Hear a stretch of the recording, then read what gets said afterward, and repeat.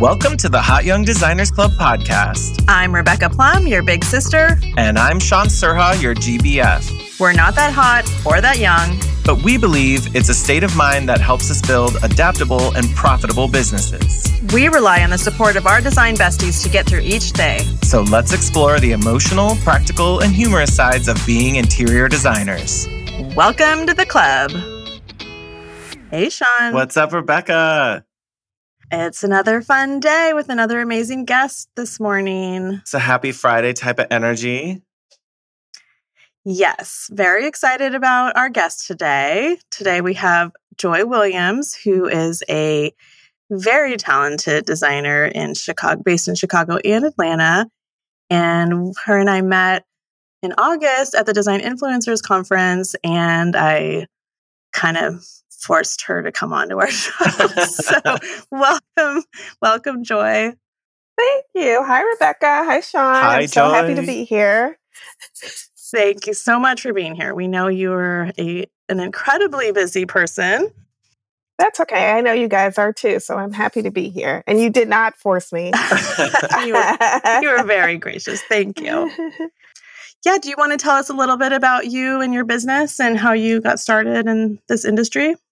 Sure. I run Joyful Design Studio, and that is a residential, primarily interior design firm based in Chicago and actually Augusta, Georgia. We have an office there, which is about 2 hours outside of Atlanta. And I have been doing interiors since probably, I would say 2008, but really professionally for about 4 years. And prior to that, you had a career, another totally different career, correct? Yes, totally unrelated career where I mostly used my left brain.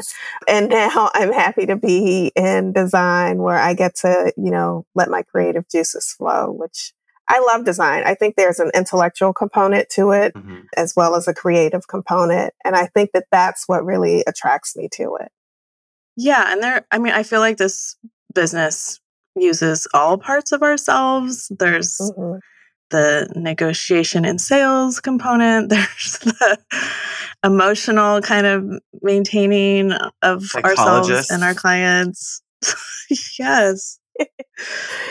Yes, I think design attracts people. I've met so many people who did not start in design, didn't attend design school.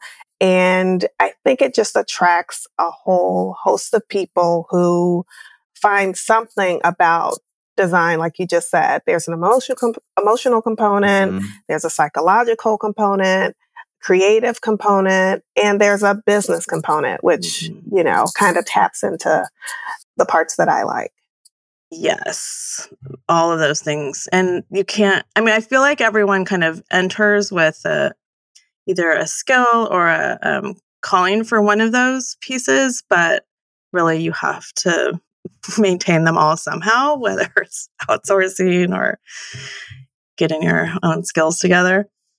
Yeah, I think that's a good way to put it, Rebecca, that, when people do enter the profession, I do think that they have one of those skill sets. And I think the important part of it is recognizing that you don't have to have them all.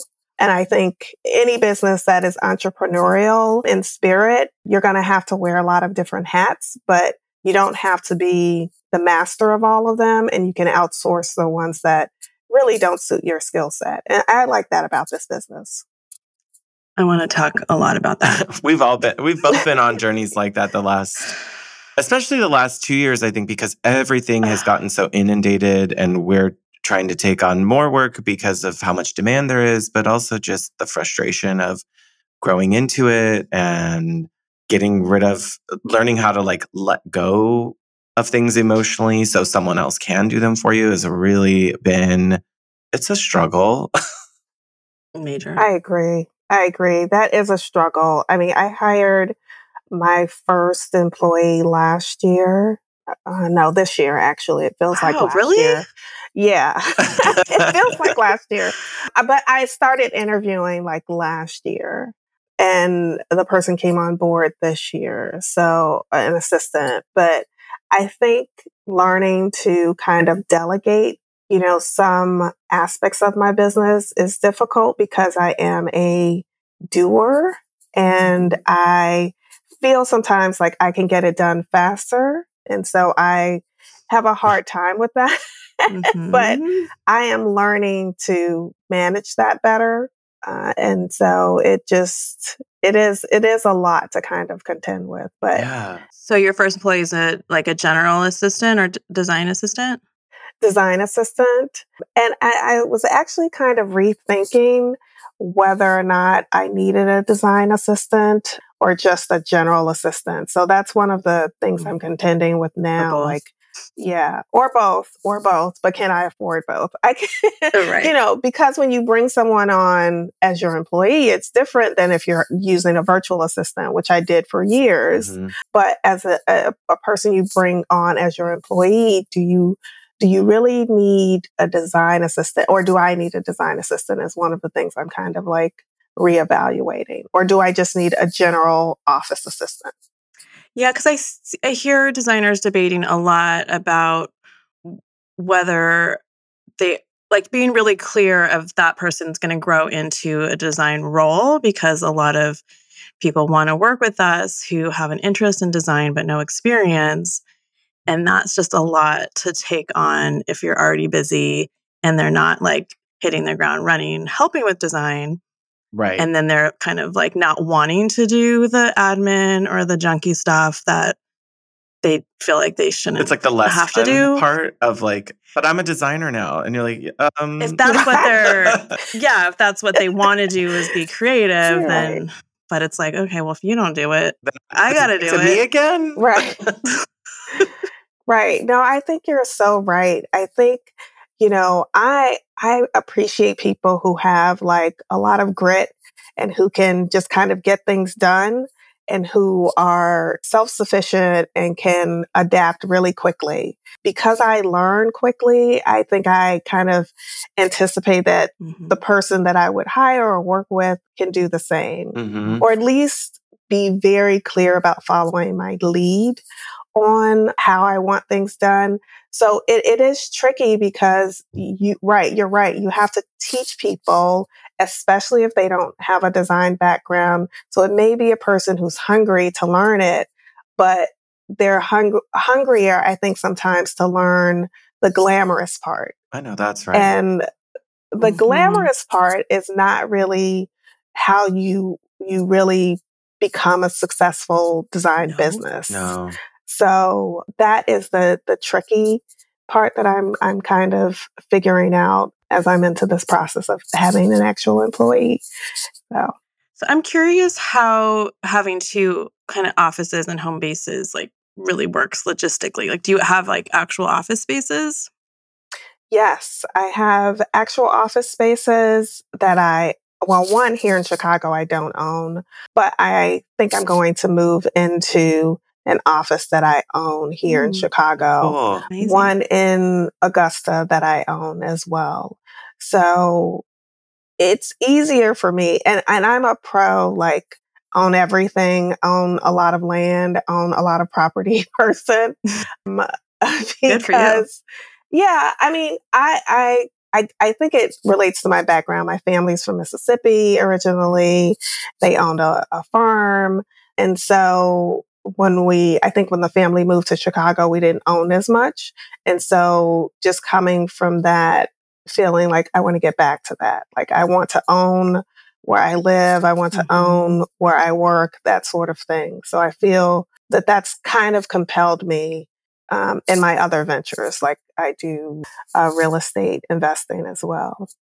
That's really funny. Wow. That's really interesting that you mentioned that, because for my husband and I were talking to our CPA and they're strategizing, and he knows that now I'm leasing an office, and he's like, I think this is good for you now, but long term, and I mean, by all means, to our listeners, I'm not a CPA or a financial advisor. I'm just sharing my story. But his strategy, our CPA to us, was that an office is an asset if you own it. Only if you own it does it then become sort of part of this long-term strategy of it's yours while you need that office, but then it's also an asset that you can lease out and get money from in the long term and in the future. So that way it's not just something you're paying into constantly and not being able to get something back out of. Sean, I think that that's so important. I think that just as a designer, just looking at it from a design perspective, there's ebbs and flows with your design business. And it's great if you can have a full roster of clients all the time, but you need to own some part of the process of it and how you kind of generate revenue for yourself. I think some designers successfully have gone into product design, licensing, that sort of thing. Yeah. But I think the component that some the larger design firms are catching on to, or that I see kind of going in that direction this last year or two, is to own, where they work, own some real estate that they can either kind of renovate and either resell, get into custom homes, that sort of thing. I think we have to own a larger piece of this whole design process, which is a larger process than just focus strictly on making homes beautiful for individuals. Yeah, there should be. Who pay us. We should get something.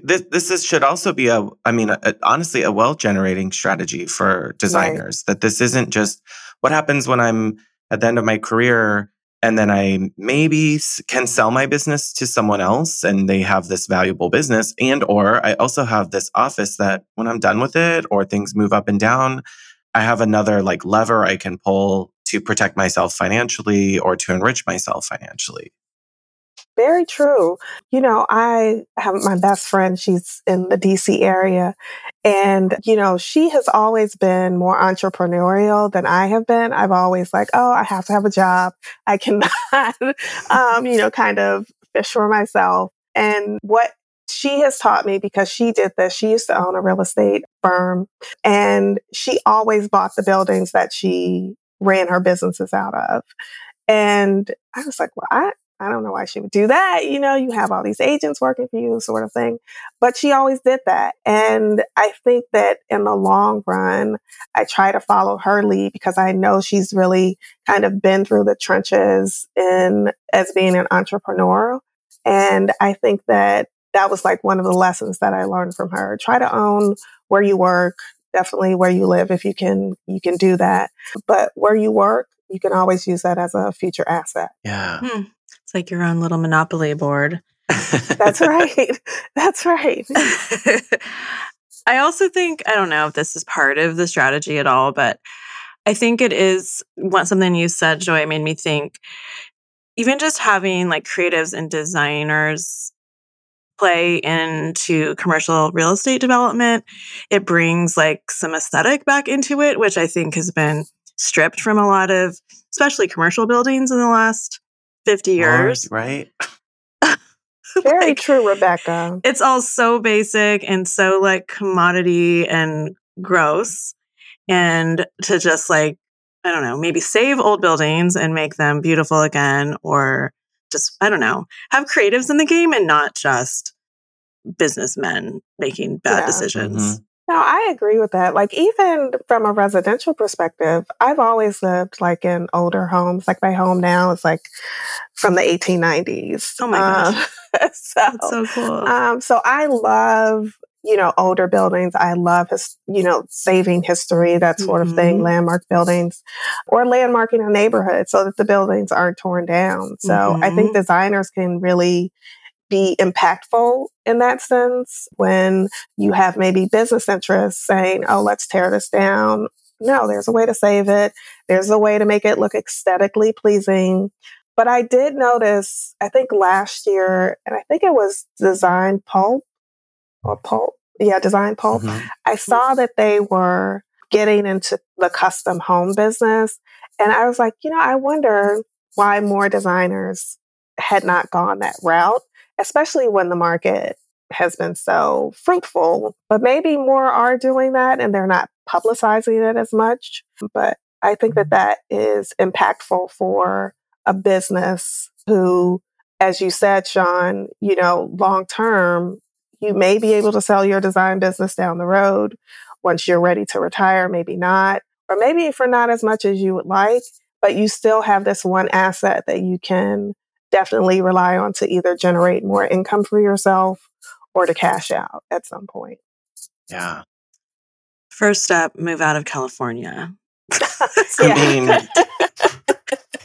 you gotta That's first goal. start Well, we have a lot somewhere. of people in California coming to the Midwest. Yes. So I think some people are doing that. I Yeah. know, but the snow though, like just can't. It's not so bad. I guess maybe someday. Or you can be bi-coastal. I know. I'm kind of And just inspired by avoid your the cold jet set season. life. Yeah. That's right. Okay. What can you share with our listeners, Joy, more about what took you between Chicago and Atlanta and like how that's working for your business? Sure. So I was eventually looking for, me and my fiance, we were just talking to say, maybe there's some place we can eventually retire to that's not as cold. Of course, we want to escape the cold as well. But we're from here. We're from Chicago, both of us. So our family's here. But my bestie, her parents have always lived just outside of Augusta in a place called Martinez. Okay. It's in Georgia. And so we were talking and she kept saying this city is growing. I was, still doing real estate investing. So she was thinking maybe there's something you could buy, come and look. Maybe this is where we could eventually retire to. So we took a trip about 2.5 years ago, almost 3 now, and visited again. I had visited the area probably for going on maybe 15 years. Oh, wow. But off and on, not really thinking of it as a place to invest because it's a small town. But I don't even think it registered in my mind that it was so close to Atlanta until she brought up the investment aspect of it. So we visited, we loved what we saw. We saw that the city was growing. And so we bought a couple of properties there. And now it's like our kind of safe haven to go to when it's cold here. And so as part of that, Augusta has a design community, but Savannah is 2 hours away, Atlanta's 2 hours away. Yeah. But I have friends in Atlanta, so I would often go back and forth to Atlanta, kind of engage in the design community there. And then I met the publisher of one of the magazines there, and I was expressing that I'd love to do a show house. And so I ended up doing a couple of show houses in Atlanta. So I've been back and forth, probably for the last 2 years. Do you have like a client roster as well? Yes, in Augusta, not Atlanta. I'm trying to expand my client roster in Atlanta. So that's been helpful to do the show houses because I do get inquiries from people in Atlanta wanting services. I am trying to expand more. Yeah, actually, I just did, it's still going, a show house called Serenbe, which is a community about 30 minutes outside of downtown Atlanta. Beautiful, utopic community, like a farm to table type community. And the house is beautiful. So I've been getting inquiries from that show house. So our show houses hoping to line up my first client. Are they as glamorous as it seems? Do you have any inside scoop on that for if another designer was thinking about it? Like the good, the bad, the ugly. Yeah, tell us. As much as you're ready to share. They're expensive. Oh, I can share. It's an expensive hobby if you like to do show houses. Okay. What you hope will pay off is that you get a client roster from it. And I do know designers who done show houses and they've gotten clients from it. Okay. And it kind of raises their profile in the area. So people who may not have ever heard of our firm because we're based in Chicago and Augusta, now they know about us because they've seen our work. The other benefit is you get to kind of do what you want to do. So you're the client, which I love. Yeah. But it can be expensive. Yes, you try to work with some of your vendors who may give you a discount on some of the products that you're showcasing in your room. But for the most part, I take it as either partially a charitable expense because it usually benefits a charity. Okay. And also as a business kind of marketing line item expense. So instead of using my marketing funds to run an ad in a magazine, I do a show house for the year. This year I've done 3, so I don't know. My budget is kind of blown out of the. but they've been all 3 different experiences, so I'm good on that right now. I think the next one I'd like to eventually do is the Kips Bay Show House. Eventually, I'm putting that out there. Manifest it, yes. Yeah, but I need to kind of save my ducats to get ready for that one. Yeah, I remember people talking about that at the conference, and it is an investment. Expensive. Yeah, because it's different, right? So the Kips Bay one, you're actually doing all of the construction work. Say you want to, you have to rehab or renovate your room or spaces. You have to bring in contractors, that sort of thing. You have to do a little bit of that for a traditional show house, but not to the same extent. Okay. Your expense is mostly in the furnishings. So if you're getting a custom sofa, custom drapery, custom rugs, or you're just buying, from your vendors, I mean, that's the expense. Right. And Kips Bay, like they expect you to bring it. Like, yes, you got to go big. Yeah. So the materiality changes. So you may be using Porter Taleo, wallpaper, which is all hand painted. Mm-hmm. That might be different than what you might specify for a regular show house. Sure. Right. I mean, you must not hate it. You did 3. Like, oh no, I actually love it. So that's why I think that speaks a lot. That speaks volumes to the experience and how much you got out of it. Even if it's like clients as part of it, but also just the fun of doing it and getting to see that finished result has got to be really affirming. It is. I mean, this particular show house, the Serenbe one I did, is different than the other 2 in that the home, while it was being constructed, already had an owner. So there was an owner attached to the Serenbe show house. So we got to interact with the owner, talk to her and her family about their likes and wants. Also I used a lot of her artwork. She's an artist. Her kids are artists. Oh, cool. So I used a lot of her artwork in my room. So it's a little bit different than a normal show house where you don't have a client. Although she agreed that we could do whatever we wanted to do, it's helpful when you think about the end goal of a show house. Yes, it's advertising for your business, but you also hope that if there is an owner, that they want to keep the wallpaper, that they want to keep the room as you designed it.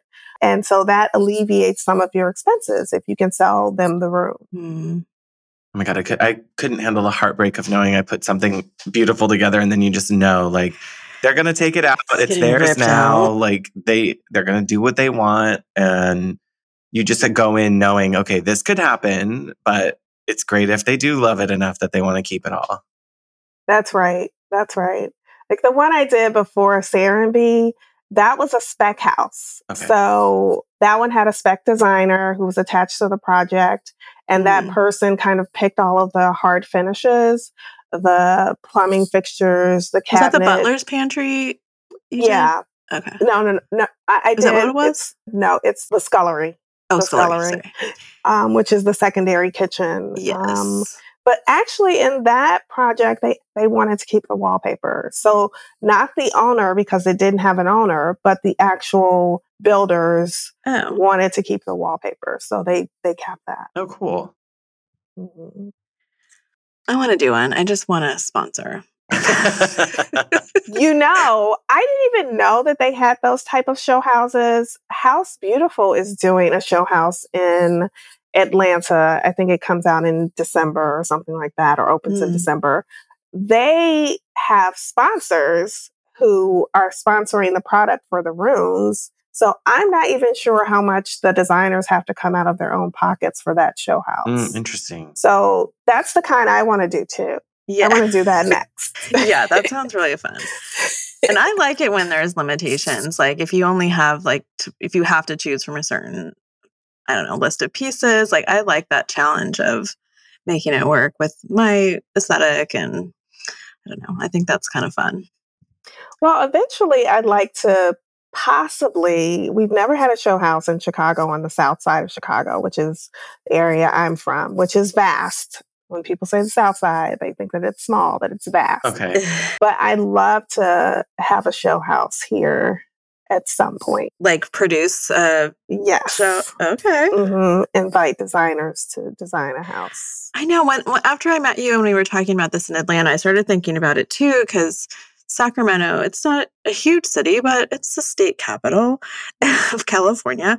And we don't have one either. We have a holiday, we have holiday home tours that they invite designers for. And that would be fun to do at some point, but it's different because it's holiday focused. And I don't know. That's it's not the same. No.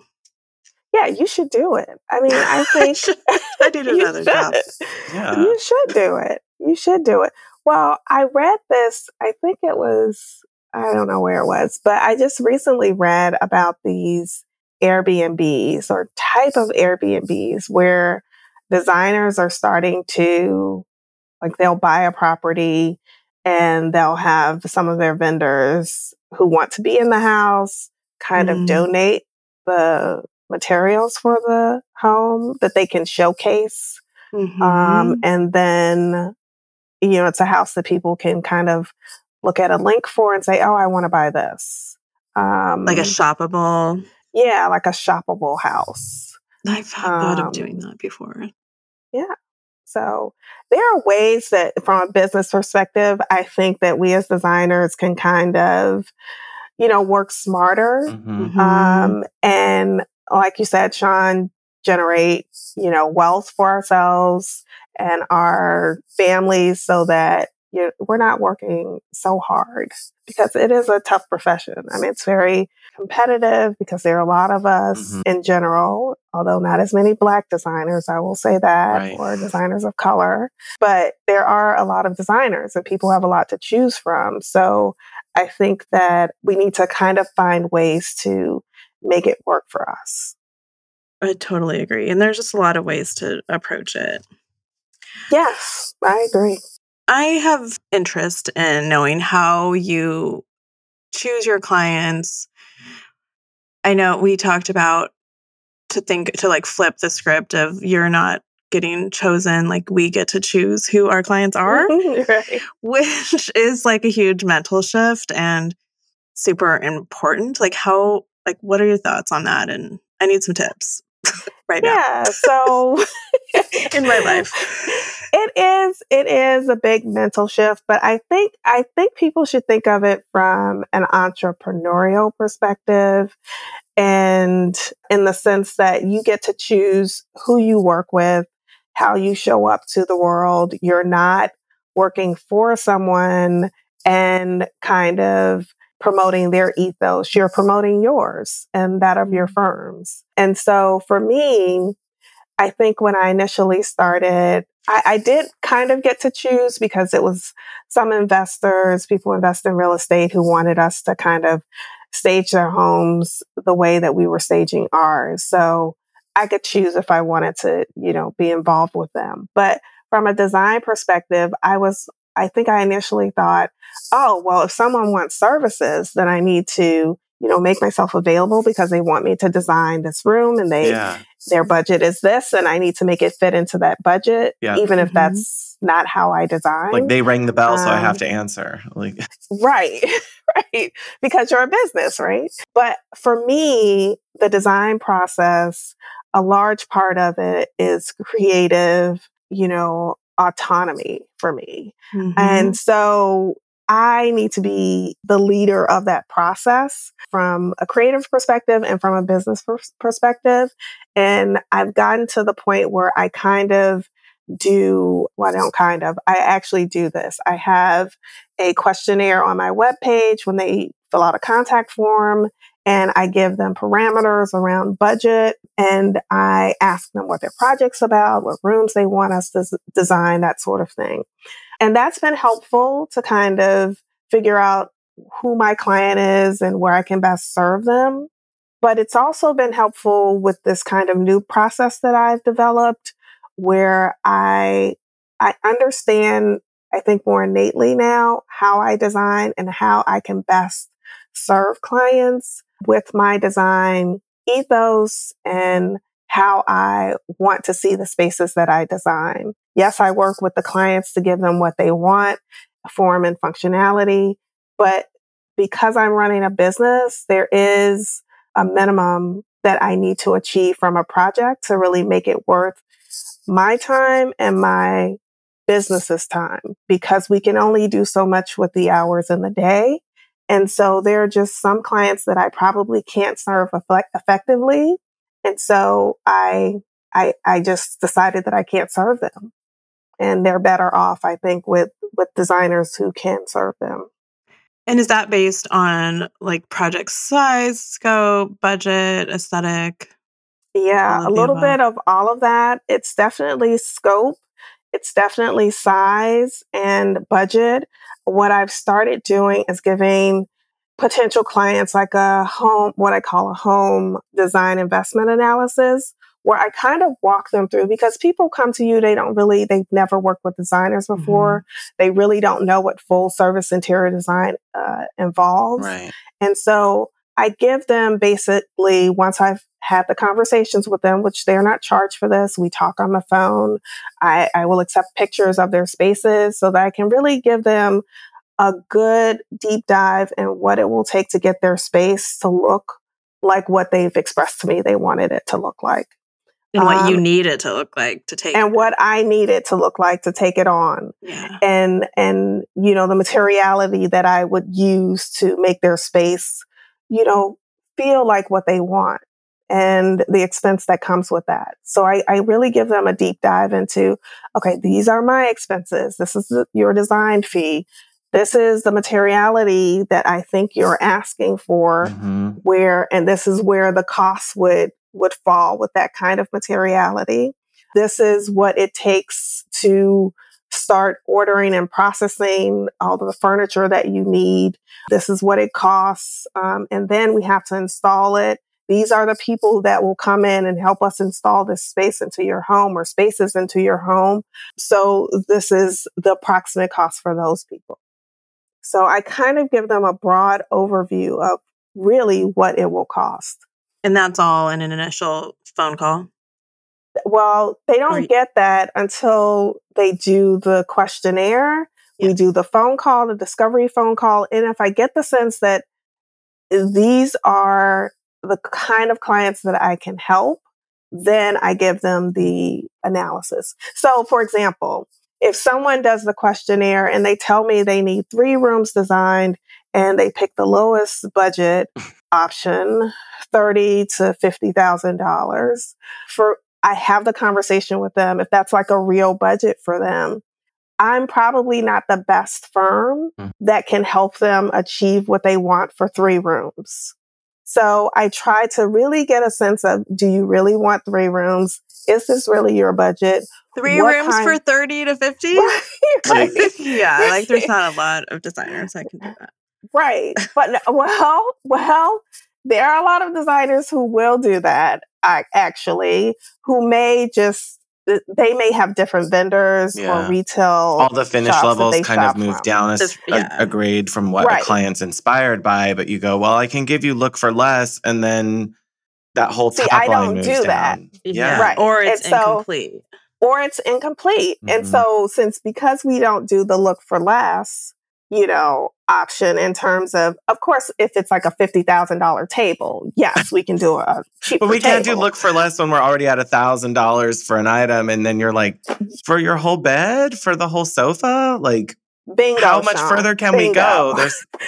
There's not Right. there's not much left margin for us to make money off of, or for them to be happy with it.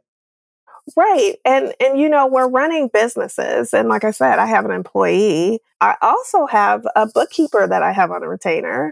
I also have a CPA that I have to pay. I also have like virtual assistants who still help me. So I have a business to run. So, I can't do that when someone wants that kind of service or look. Yeah. Well, you've also set your business as a luxury firm, and that's where you're operating out of. That's right. And so, you set your intention about where you want your business to be.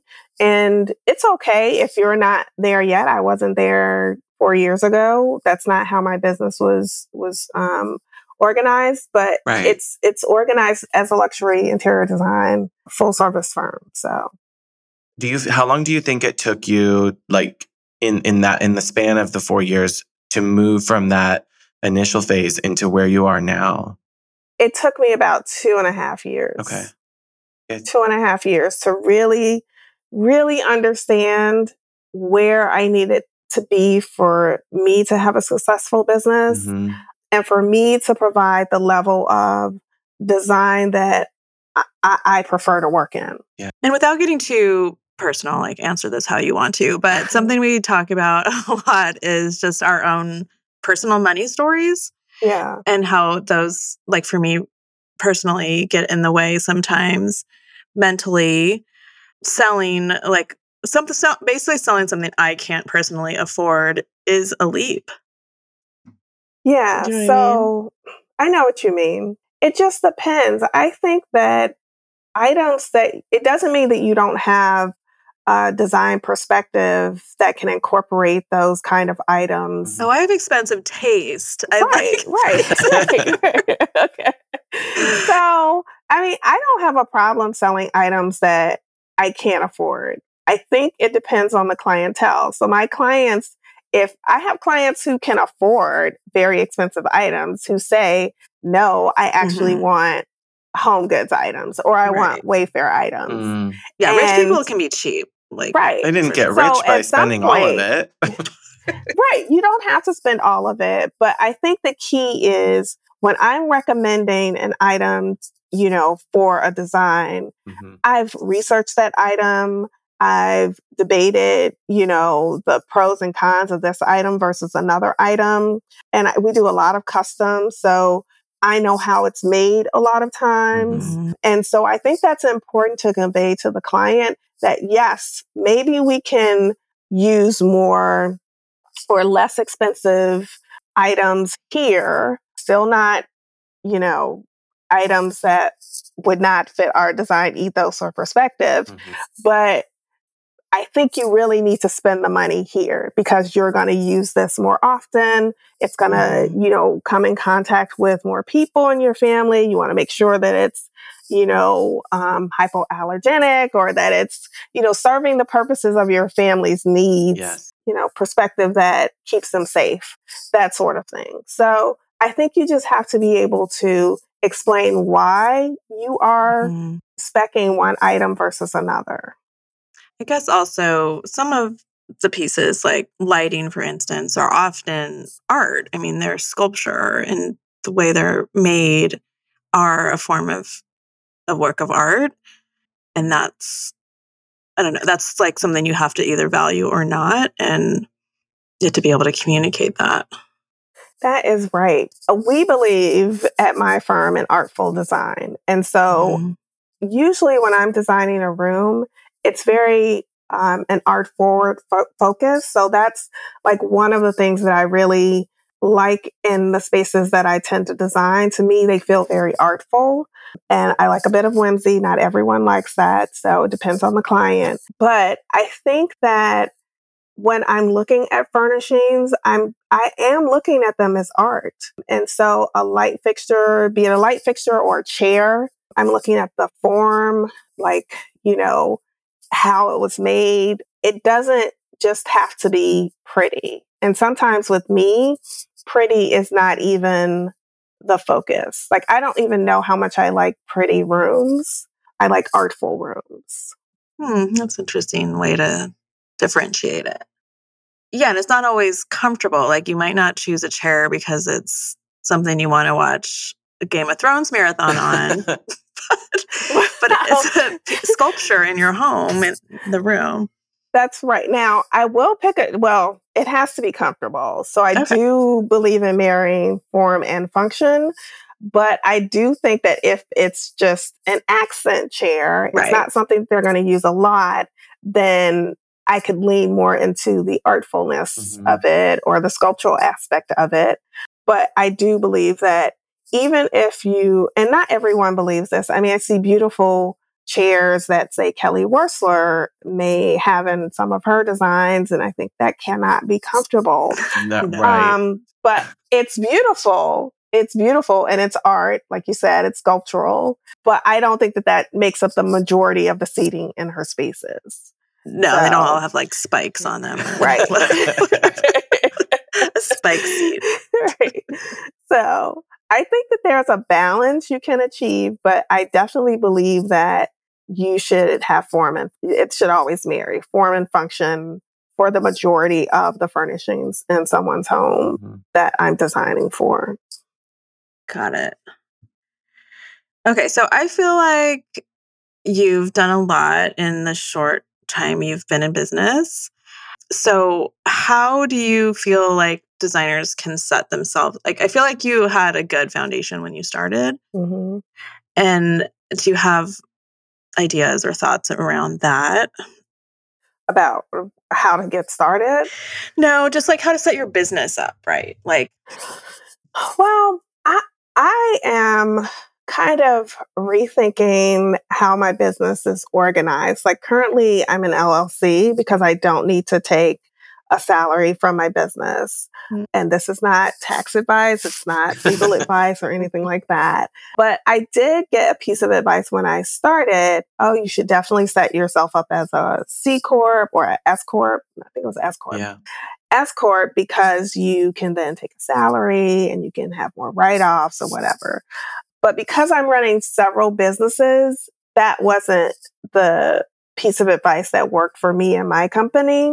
But I think one, designers need to, and I'm sure that they do, or well, maybe not everyone, but say you're coming out of design school. I didn't go to design school, so I'm not sure what they're teaching there, but they definitely need a I business don't know course. what they're teaching. Okay. On, how to operate as a business. Yeah. I think that a lot of the stuff that you learn after you're in business is, one, you need to have someone who's doing your finances or talking you through your finances and how to organize, how to, deal with the taxes that you have to pay. I've heard horror stories about taxes and how people aren't collecting them. Oh, Now states are requiring that if you sell in one state but live in another state, how you have to collect those taxes. So I think you need a team. You need a CPA one. That's like the first person you need yes. who has some familiarity with the design business and how we, have to collect taxes. And then I think also you need someone to look over your contracts. Mhm. I think you need a lawyer, even if it's just your initial letter of agreement and you can modify from there. I think you need someone to really walk you through the basics of, what it needs to entail, draft it for you. I say pay for that Mhm. so that you can really have a good footing regarding that. And I think that find yourself a business coach if you think that you're not good at business, someone who can kind of coach you through how to negotiate, because a lot of times it's negotiating with your client, what you can do, what your scope is and what they paid for versus what you've agreed to do, that kind of thing, Mhm. which can get a little tricky, especially if you haven't really have a real clear contract with them and you're telling them one thing, but your contract says another. And you don't want those kind of problems when you're working with your clients. So I think the basics, I think designers need to know about before they kind of just jump into the business. yeah, the contract thing is huge and mine's evolved and I've never had to go back on it. I guess I've never had to enforce it, but I have had glimpses of needing that recently. And it's scary. Oh my God, what if this gets interpreted in a new way? And I don't know, it starts getting really scary when you realize you might have to actually use it. Yeah. And I think you need to, as a business, I think you need to understand what your non-negotiables are. I think you need to understand those before you can really convey it to your client, who may be, for some reason, people, I don't think it's just design, but I think people like to throw the potentiality of future business in front of you, so you forget what really the the contract was about, and you can't get like waylaid by that. You really have to focus on, this is what we've agreed to. We will focus on other things after we kind of finish this part of our process. Yeah, I think people can get confused by that. I hear so many designers talk about that. And when you are starting, and for so many of our listeners, they are early, even if they're not new designers, they're still like, they feel like they're early in their growth stages, where they're still laying a lot of foundation and groundwork and building their portfolio. And so during that time, people are like, oh, they're going to build this whole new house and they want me to start with this. And they told me they're going to do X, Y, Z. And I think just over the years, you hear it over and over. I've had people say that stuff to me. And then it, especially now that I've grown my team and I have my design assistant, and he'll say, oh, this one sounds really exciting. And I'm like, yeah, we're just not going to count those chickens. Like let's only count the thing that they are actually willing to pay us for right now. And then if it ends up being spectacular and beautiful and it leads to something else, that's great when that actually happens. But that roller coaster of, oh my God, they're gonna love me so much, they're gonna hire me for their vacation house in the mountains. That just only can lead to disappointment, So, set ourselves up with the right expectation. And the minimum, it's years away. Yes. And the other thing I would advise young designers is value your design. Value what you can do, what you can bring to your client. And when I say value your design, I mean, get your design fee up front. Yes. That is the intellectual property. That's what you want to put a very high value on.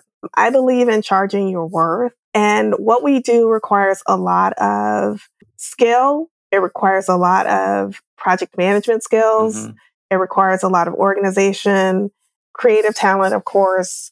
But what you're selling them is your ability to make their home feel like what they really want it to feel like and how they want it to look.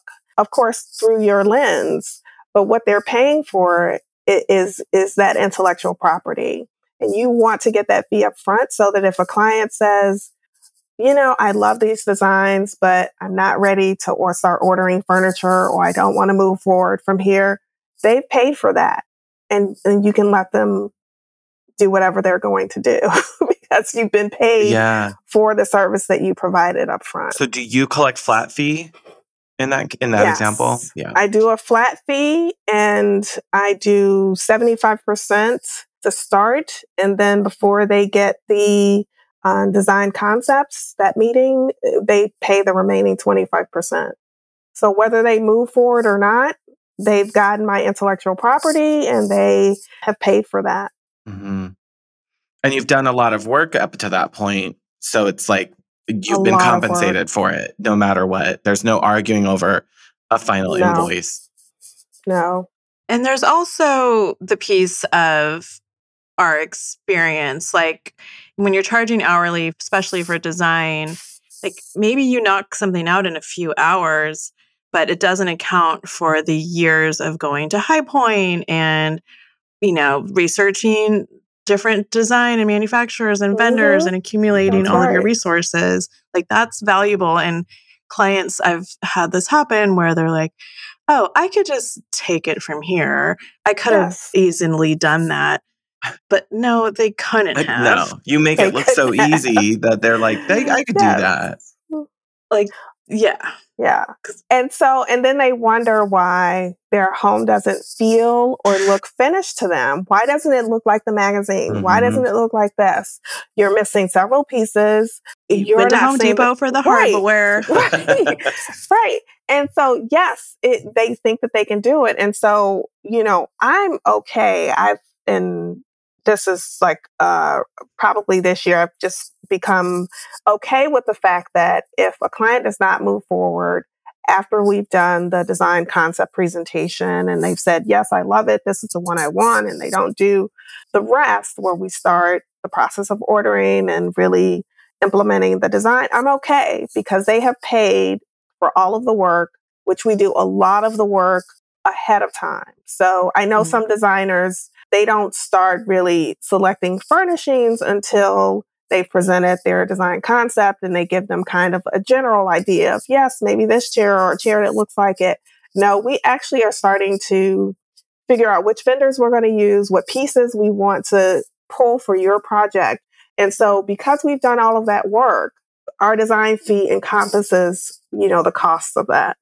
Do you give them like a budget proposal with that? Like costs associated? Okay. So when I do the home design analysis, that's the initial phase where I kind of just give them an overall sense of scope and what it would take and how much it would cost and all of the different people that we have to work with to get this room to look the way you want it to look, or rooms or whatever. And so by the time we do the design concept presentation, we're giving them mood boards, we're giving them actual design illustrations of how the room will look. And I am a visual designer, so I definitely can see the room. And so when they see it on paper, that's pretty much how it's going to look once we implement it. Right. And then at the back of that, I give them a full budget. Every single piece that we plan to put in the room, there's a full budget for it, a cost associated with it, along with a detailed column for whatever their discount is, all of that, taxes, everything. So they have that and they've paid for it. And if they want to move forward, we move forward from there. Yeah, write us a check. Let's go. That's right. That's right. And if we not, don't they gotta order wait. furniture. That's right. And we don't order furniture until they've paid for it in full. Preach. So there's no sort of retainer or 5% down, nothing like that. I do not understand why people would do that. Yeah, I don't. Unless they want to just start owning furniture. I know. Right. I think if there's a lot of designers who just if they don't know the worst case scenario or they've never played, kind of thinking about what you were saying about if you don't know, hire a coach, hire someone who does. Right. If no one's ever told you that and you're new to design, you would think, well, what's the worst that can happen? Then I own it. And it's yeah, but then you own it. Then you let me show you my warehouse. Yeah, then you have to hold it and hope you can sell it for as much. And now you're in this sort of retail game that you didn't necessarily think was part of your business model. So I think, yeah, it's just funny to watch the commitment from clients once they understand that yeah, sure, this is at our receiving warehouse, they have it, but this is already yours. It's already there in custody for you. It's going to be yours. We're just sort of taking care of it for you until it can be, your house is done and it can be installed cleanly. So I think that's it changes the way that clients feel about it too once they understand oh, I am getting something. It's not just these intellectual property ideas anymore. Now I'm actually paying for tangible things that are going to end up in my home, and they kind of buy in a lot more. And that's also our leverage to keep them invested because it is such a long process is, well, we've spent all this money. We're already in right. We're not going to leave now while the rest is still kind of coming together. Well, I guess that's my follow-up question, Joy. So you're fine. So you've come to terms or had peace with clients just ending after the presentation because you've gotten paid for that work. But then if they decide to move forward, do you run into instances where they try to pull back or oh, we're not going to do those window treatments now? And then you start slowly seeing your portfolio piece whittle away? Does that happen to you? I have. That happened to me. And again, it's where I am, I guess, in my evolution. I've come to the conclusion that if too many items are nixed from a project, then I have to tell the client that I can't do the project. Because again, what I believe that I offer, and I know that we're a service, but I think that what I offer is, an artful perspective on designing a room, of course, with form and function.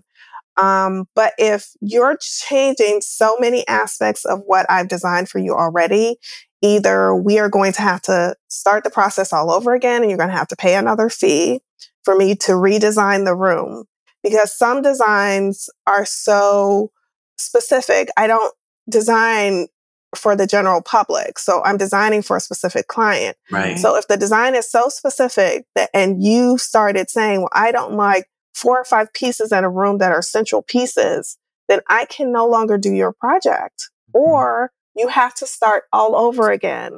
And so we have to go back to the lab, our studio, and redesign your room. It may not be a new floor plan, but it definitely has, because we're changing so many materials, we have to redo it. Yeah. Is that in your contract somehow? Yes, that's in my contract. Okay. And so if they are, and that's okay. And some people say, well, I don't want to pay for a new design. I like the floor plan. And some people confuse the floor plan with the design. That's not the totality of the design. Right. It involves materiality, it involves furnishings. All of that kind of coalesces into this nice harmonious piece that you look at and you say, oh, well, they kind of, like a sigh of relief, like this is what I was hoping for, this is what I needed. For us to give you that again, if you've taken out so many pieces, we are going to have to redesign the space for you.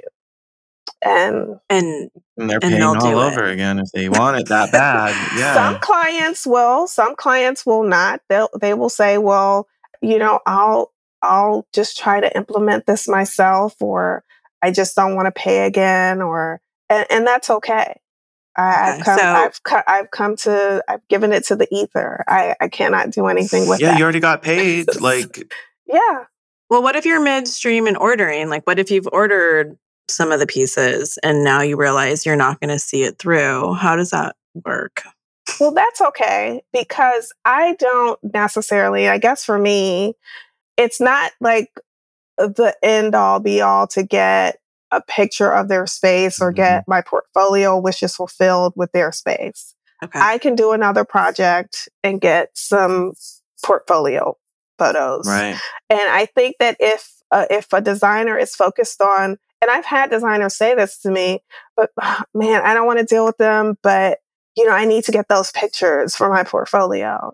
You will get another space that you can design. You do not need those pictures that bad, especially if it's a client that you don't like dealing with. And this is in cases where the client has just been abusive from a business perspective. Sure. I'm like, you don't need those pictures. No, You're not going to feel good about the pictures. Think about all the bad energy those photos are holding after that. Like, you really want those to be your calling card to someone else of no, that's like haunted energy. Like, I don't want those objects or things around. I've totally learned that lesson a couple times this year. There's always this point, I feel like, in projects, and several of my other designer friends have talked about this, where the project's going great, you're so excited, they love the initial concept, they bought off on everything, and then there's somewhere in the process where things start to kind of erode or dissolve. Unravel, yeah, and then you realize, ooh, this isn't going to be a portfolio piece, and I don't like it anymore. I don't really even want to put my name on it. I guess my question, or the learning I need to have, is how do I stop? Like, how do I get out of it? Well, or should I? If it's okay, so if they're, well, one, they have to pay for all of the furniture that I'm going to order up front. Yeah. So there's they've already bought it. They've already clicked in my project management system saying, yes, I'm purchasing that. Yes, I agree to that. That's all all these separate contracts. All showing up no matter what. We're installing it no matter what. If you don't live with it for a little bit, if you don't like it, we can definitely help you source some different items. We're not taking these back, but we can definitely help you source different items. And if you don't get photography from it, actually, you should be able to because everything's installed that you want it to get installed. But if they say, look, I don't want any of this, they've already paid for it. So I don't know if it's your problem at that point. Yeah, I guess I need to like get better at getting those. It's always, it seems like window treatments and accessories where things fall off the rails. And I need to probably get better at including all of that up front. Yeah, window treatments, especially because whether they're custom or semi-custom, I mean, that's something that they should definitely pay for up front. Well, in the beginning of the project, I mean, like I haven't been, I guess, presenting the proposals up front, so those end up getting nixed, and then that's where like if they don't do the window treatments and it needs window treatments. Yeah, it's like not having having a rug or not having naked. Window treatment. You're like, this room's just not done. It's just like not having pants on. Like, right. It's not good. Actually, that's a good way to look at it. Actually, it's like, hey, ma'am, there's like a few essential garments you need to be wearing every day, and like we can't just be walking around like Winnie the Pooh here. Like you need to put your. We need to. This room needs that. If you want to tell me you're going to go out in public like that, then I'm like, it's like when I'm imagining your kids picking their clothes for the day and you're like, don't tell them I'm your mom at the drop off because I'm so embarrassed. Like, I didn't work on this with you. You did this on your own now. Yeah, I think you definitely should present window treatments, whether they're custom. Well, I think you should always present custom window treatments. And I think you should always present an alternative, like you can get pre-made panels, that sort of thing. But I think if you present both, I think initially they're definitely going to want the custom treatments. But if maybe later in the project, that's not something you've ordered yet, you could swap out for the pre-made panels, but you should definitely have that as an item that they should buy in the beginning. And then it sends the picture too of like to the client of, well, this was all picked first because they're all essential or they're all needed. And now it's even more like into their thought process of, I can see myself removing things from a complete room. Pants. Like I took out the pants. Right. Okay. And so I think there's just like more intentionality behind it of the client feeling, these aren't additions to something that are optional. I'm taking out essentials at this place and I'm now going to end up with, an incomplete picture or, a room that doesn't belong together because it's that whole picture approach that matters most. And to your point, I think it's our job as designers to educate clients about, what makes a design space something that they really like. Like talk to them about, what do you like about this space? Why is this on your Pinterest board? Or why is this one of your pens? And then you can really educate them on, this is what you're not really seeing that's happened in this space to make you love it so much. And this is why I have these items in my design. Every inspiration had beautiful and amazing draperies, and you want to not have them. Like, right. And I think it's up to us. And sometimes, like, really good design makes that part look easy, or like the effortlessness of it isn't noticeable because it maybe isn't screaming in the room. Right.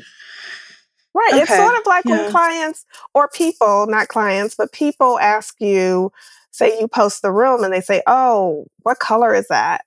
And they run with it for their space, not really knowing all that went into you selecting that color, like the light in the room, how it hits them. Yeah, all of that. It's sort of like that. Yeah. So. Yeah, because we know inside, our inside voice is saying, okay, go ahead, pick this color, but it will not look anything like this in your house. Also, this photo was professionally shot and edited. So the photo doesn't even look like the paint in person. Like, that's right. So it's never going to be exactly what they think it is. They're going to get the sample or put it up and realize, that's why I couldn't take a picture of Jennifer Aniston's hair to my hairdresser and expect it to look like that. Like, it's just not going to. Yeah, that's very true. I have very thin hair, so yeah, my hair would look like that.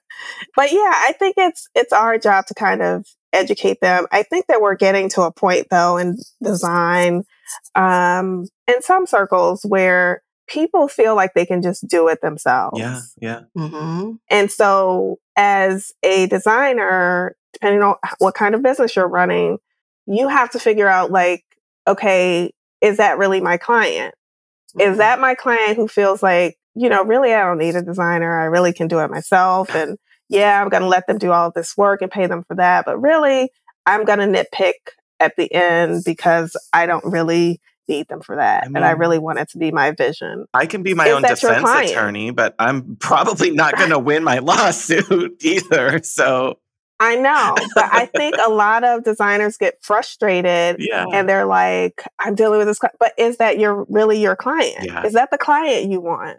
Probably not. No. Yeah, I've learned like design enthusiasts are not great clients for me. And a lot of design enthusiasts follow us. Mm-hmm. They say they love our work, all kinds of stuff, but they're not really your client. No. No, unless you have a store and they can buy pieces from you and they can support you in other ways, I guess. So they're your customer then. Right. They're not your client. Exactly. Okay. Yeah, it's that really like segmenting. I think that's been a strategy for us as well, is like Rebecca's in her studio environment and a showroom environment. And I have that now since this summer.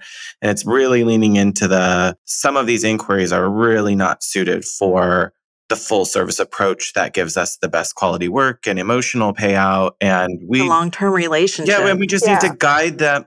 I want to guide people to here's where I can help you. Here's an option where you can still feel like you got some prestige or cool by working with us, but you're going to get the consumer-based approach, the direct-to-consumer sort of option, instead of probably our biggest concentration of magic. They're just going to get a little sprinkle instead.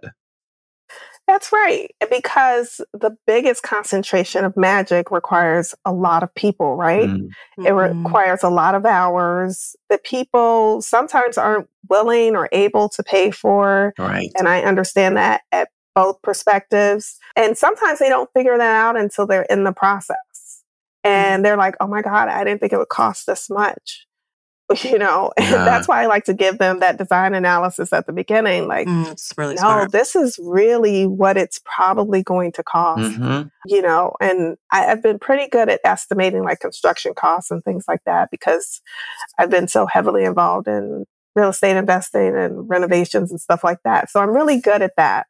So I'd like to, and I understand that not everybody has ever done a renovation or had to, get the bids, structural work done to their home. So if they're coming to me for a renovation, I like to give them a real good picture of what that might cost, because I don't think everyone knows. No. Especially 2022 version.